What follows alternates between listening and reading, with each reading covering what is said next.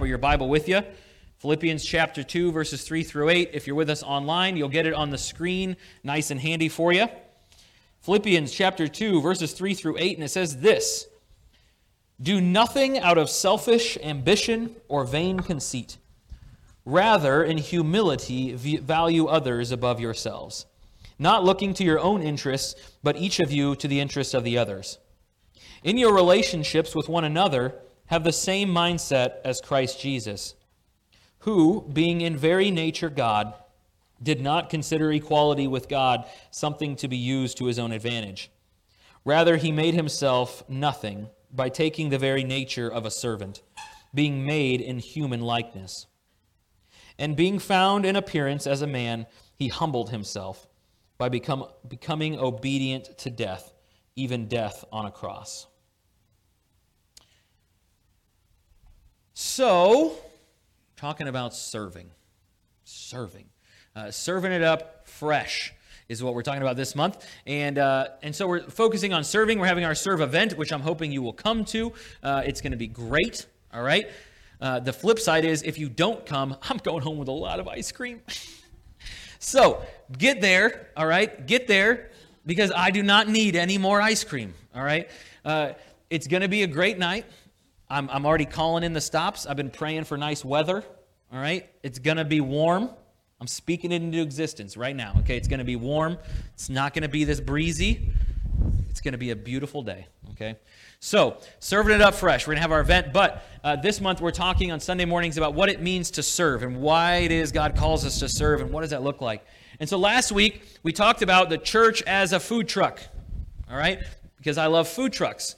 And so the church is meant to be more like a food truck than a restaurant, more taking the gospel to people instead of asking people to come to us so that we can serve them, right? So we serve people where they are. We meet them where they're at, all right? And so we did that a couple of weeks ago. I don't know if you guys knew this or not. I think I told you last week, but we hosted a 2-day COVID clinic and vaccine clinic here a couple weeks ago, and it's looking like there's a pretty good chance we'll be hosting a testing site long-term for 4 to 6 weeks here coming up soon, and so I'll share details with you at a later time. But we're going to serve, right? Serve however we can serve. Now, the problem is, and here's where I'm going to start, all right? I'm going to start by talking about complaining. Right? Now, I'm going to share this because I know for a fact that none of you ever complain in your entire lives, right? So this doesn't apply to you. It's just me. I'm the complainer, all right? I like to complain a little bit. I like to complain mostly to God and about God, right? You might go, well, that's my pastor. What does he think? Wasn't he complaining about God, right? But if we're being honest, we all have moments that we complain about God. And a lot of those moments come down to serving. Right? Because God has asked us to do something that we don't want to do. God asks us to do things that are uncomfortable. He asks us to do things that cost us a little bit. He asks us to do things and we don't want to do it. And so our first inclination is to complain. Right? We say, God, why would you ask me to do that? Right now I'm asking God why he's blowing away my podium. Right? God, why would you ask me to do that? And it's tempting in those moments to say, God, my life is so hard, right? You ask me to do so much stuff. What am I supposed to do now? And I always think of this meme that is going around Facebook. Do you guys remember The Passion of the Christ? Do you guys remember that movie? Yeah? It came out, oh man, that's been a couple of years, hasn't it? It's been over a decade now. Passion of the Christ, the whole movie about the end of Jesus, about the crucifixion, right? Done by Mel Gibson. And there's this great picture that went around social media for a while, and it's got Mel Gibson in the director's chair, right? And then the guy who's playing Jesus sitting next to him, all done up, full blood. It looks like he just got crucified, right? And they're looking over a script. But the description of this, it says, when you try to complain to Jesus about how hard your life is, right? Because you got Mel Gibson sitting there, and this is how hard it is, right? And you got Jesus, full blood, right next to him, right? I'm going to have to send the picture, right? That's what I'm going to have to do. I'm going to have to put it in so you guys can see what I'm talking about, right?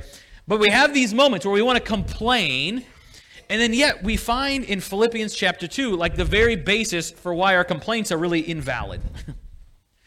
Because it says you should serve one another, that you should love one another, not in conceit or in filling yourself up, right? In other words, being full of yourself, right? That's a phrase we use all the time. And instead, it says you should be like Christ, who emptied himself.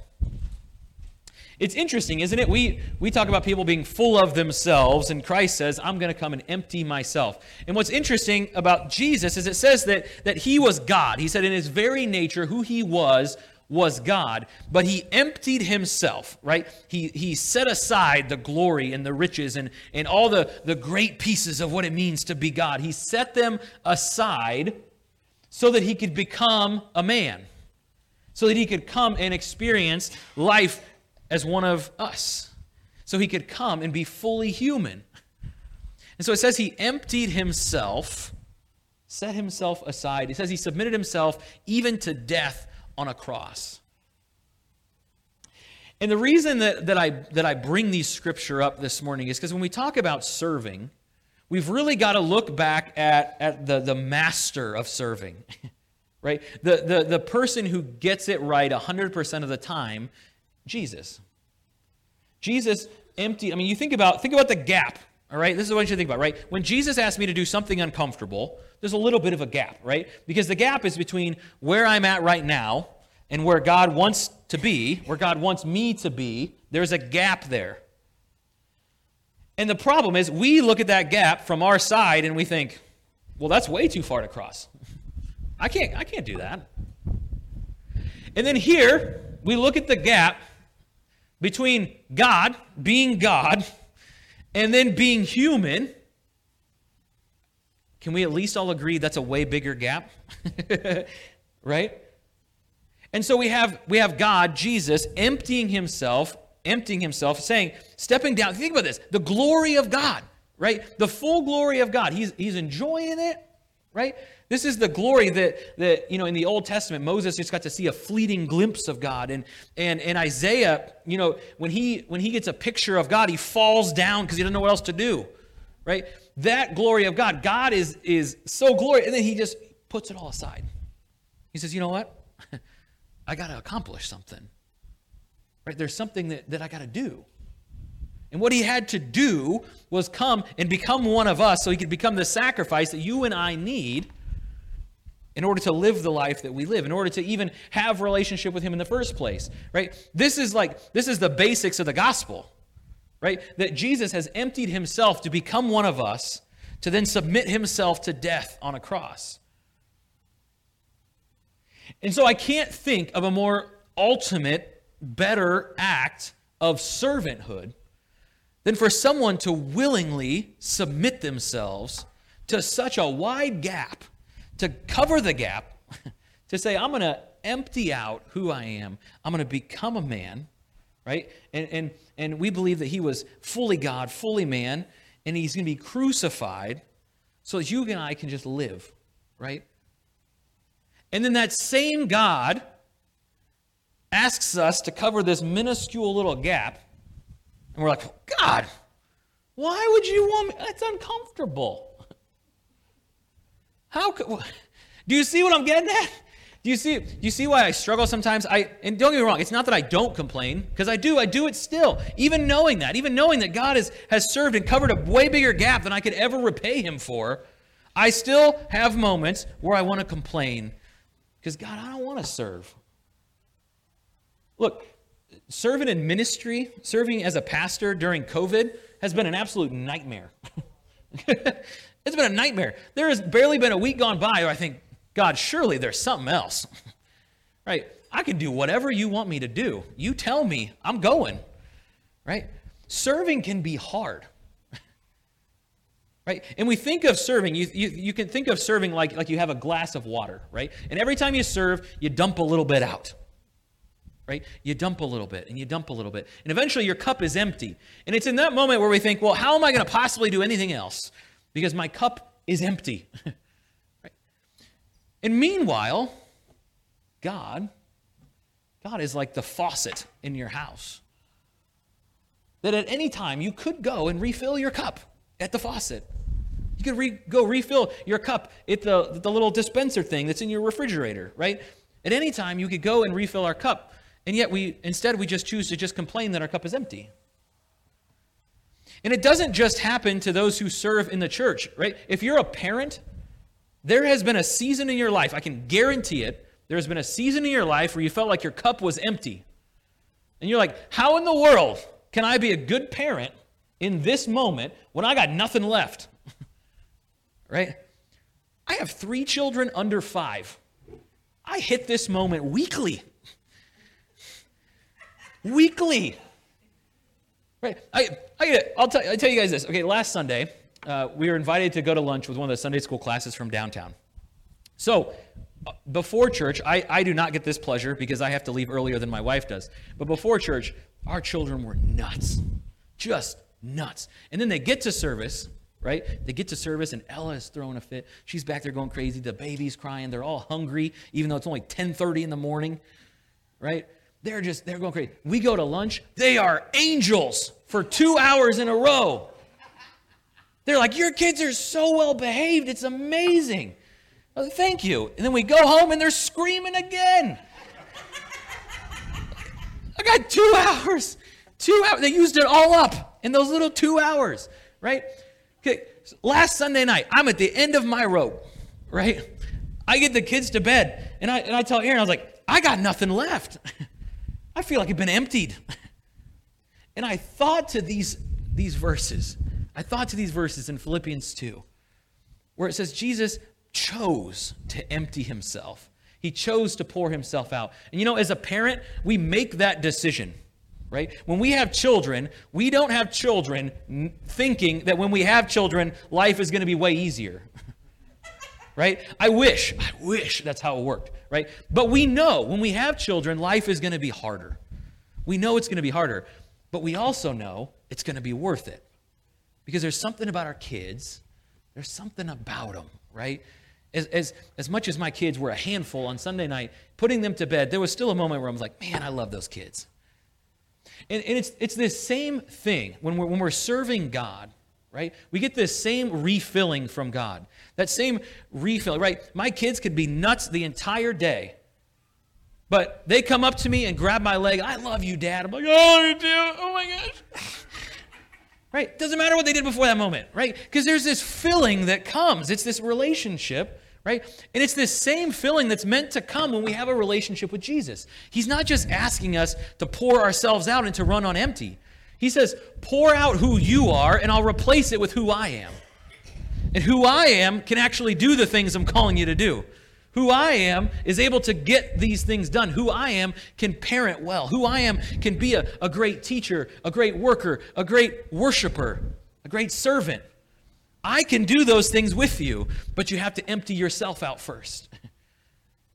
Because you see, if your cup is full of water, you can't put juice in it because it's full. But if it's empty, you can put something different in it. And so Jesus, he empties himself, and we're told to emulate Jesus in the emptying of ourselves, to empty ourselves out so that we can be refilled with Jesus. When you serve, you might think, man, if I serve too much or if I give away too much, I won't have anything left to give. And you're right, that will 100% happen. When you serve, you will feel like you are being wrung dry until you reconnect with God again. Until you go to God to get your cup refilled. Right? It's why, for me, Sunday mornings is like the most important part of my whole week. Right? Because first of all, when I preach to myself first. Right? When I talk about being empty and needing to go to God and how we don't do that enough and how we run on empty instead, I'm guilty. I do the same thing. But on Sunday mornings, I come and I worship and I pray and I hear the word of God, and I'm reminded and encouraged that when we serve, when we give of ourselves and empty ourselves, it matters. That it's making a difference, that people's lives are changed when we empty ourselves and choose to be refilled with Jesus. But so often we choose instead to just run on E. We choose to run on empty. We choose to leave ourselves emptied out. And so I want to encourage you this week as we talk about serving, right? Because I feel like there are moments as your pastor where I feel like I ask for a lot, right? In the last series we did, we talked about giving, right? And I was like, you gotta be giving. Giving is part of being a Christian. This series, we're talking about serving. You got to be serving, right? You got to give and give and give more and more and more. Your time, your money, your energy, your give. But I wanted to just take a moment this week and remind you that Jesus has given. He has given himself to us so that when we empty ourselves out, when we feel like we're running on E, when we have nothing left to give, we can go to God and he'll refill us. And so if whether you've been serving or not, if you're feeling like you're on empty this morning, God is present and God wants to refill your cup because he knows what it's like to be emptied out. He's been there. He's done that. He knows what it's like, and he doesn't want us to stay there. So this morning, get your cup refilled. Be filled up with Jesus, not full of yourself, but full of Christ. Let me pray. God, we thank you. We thank you that you refill us. And when we feel like we're empty, and we've done the emptying, God, we've served and we've given of ourselves, and we feel like we got nothing left to give, God, you refill us. You meet us there in that space of feeling empty and broken and in desperate need. You meet us there, Lord, and you refill us. And so, God, we're thankful for your sacrifice, for the gap that you filled when you emptied yourself. We pray, God, that you would encourage us this week as we seek to serve you, as we seek to figure out where it is we can plug in our gifts and talents and serve our neighbors. God, we know that as we do it, we will be emptied out, that we'll put the focus on you instead of us. And so we're counting on you to refill us so that we can continue to serve and to serve the gospel everywhere we go. So refill us, God. In Jesus' name we pray. Amen.